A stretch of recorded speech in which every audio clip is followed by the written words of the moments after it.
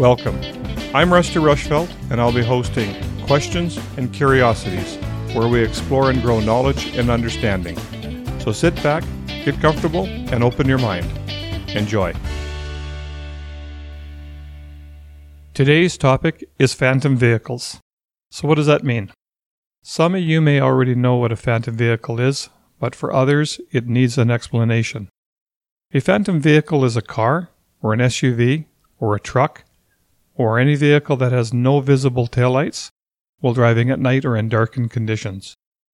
Vehicles that drive in the dark with no visible taillights pose a huge safety risk since they are difficult to be seen by following vehicles in low light or darkened conditions. When I'm out very early morning or late at night walking the dog, I see several vehicles that have no taillights, and when they pass me, they seem to just disappear, just like the Phantom of the Opera. So how is it that these drivers aren't aware that they are driving with no illuminated lights? Well, in Canada, the problem started in 1989 when Canada became the first country to mandate daytime running lights on all vehicles, on all roads, all year round because there was a perception that vehicles would be more visible to oncoming traffic. Since then, studies have shown that daytime running lights have reduced two-vehicle crashes by between 5 and 15%. That's according to 3 Canadian studies from the 1990s, which 2 of them were done by Transport Canada. But the studies didn't address the new problem that the mandated daylight running lights have created, which is rear-end collisions due to the darkened conditions with no visible taillights. In fact, there has not been any committed effort across Canada to record the number of incidents or accidents caused by having no visible taillights.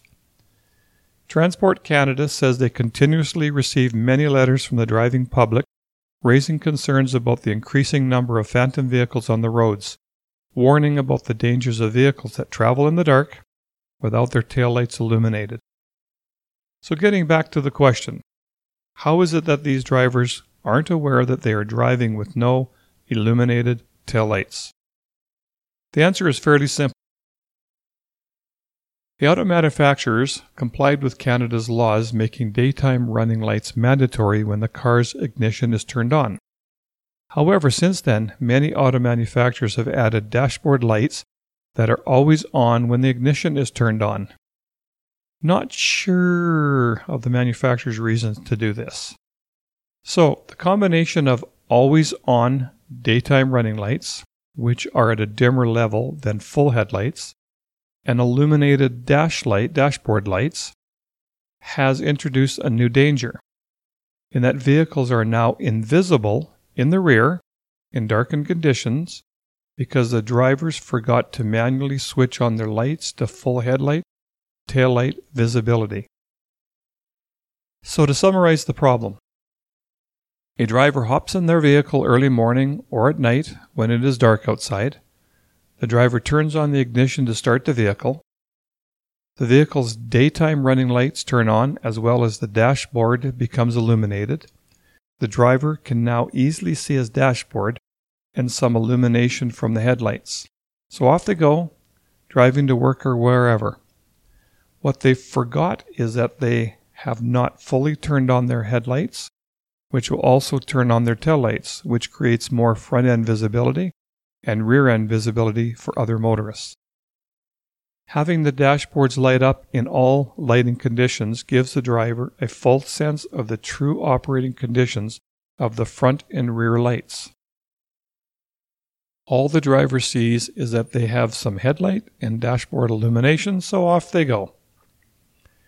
In 2016, Transport Canada issued proposed regulations that would require manufacturers to install systems to ensure rear lights are also on if automatic dashboard lights are on, or automatic activation of all lights when it is dark. There seemed to be some pushback from the manufacturers. Transport Canada again issued proposed regulations in 2017, 2018, and 2019. The Government of Canada recently announced new safety legislation that would require all new cars in Canada as of 2021 to be more visible in low-light conditions. The manufacturers were given 3 options as to how to achieve the new safety legislation. Not sure why the manufacturers continually push back on this. In my mind, I think it would only take a couple of switches, a couple of relays, a couple sensors, and maybe a little computer programming. But no, the manufacturers would rather spend millions developing and implementing other safety and convenient features such as airbags, anti-lock brakes, traction control, electronic stability control, brake assist, forward collision warning, pedestrian detection, adaptive cruise control, blind spot warning, rear cross traffic alert, lane departure warning, lane keep assist, active head restraints, backup and side cameras, parking assist systems, automatic high beams, high pressure monitors, telematics, heads-up displays, info centers, but sadly, no automatic headlight and taillight illumination feature. How strange and odd is that? So, to continue being a safe driver, remember to turn on your headlights and taillights.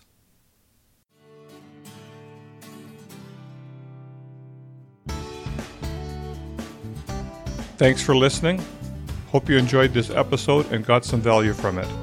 Feel free to share this episode and podcast with your family and friends. If you have any comments or suggestions, or maybe you want to recommend a topic, then please connect with me at rustyrushfeldt.com.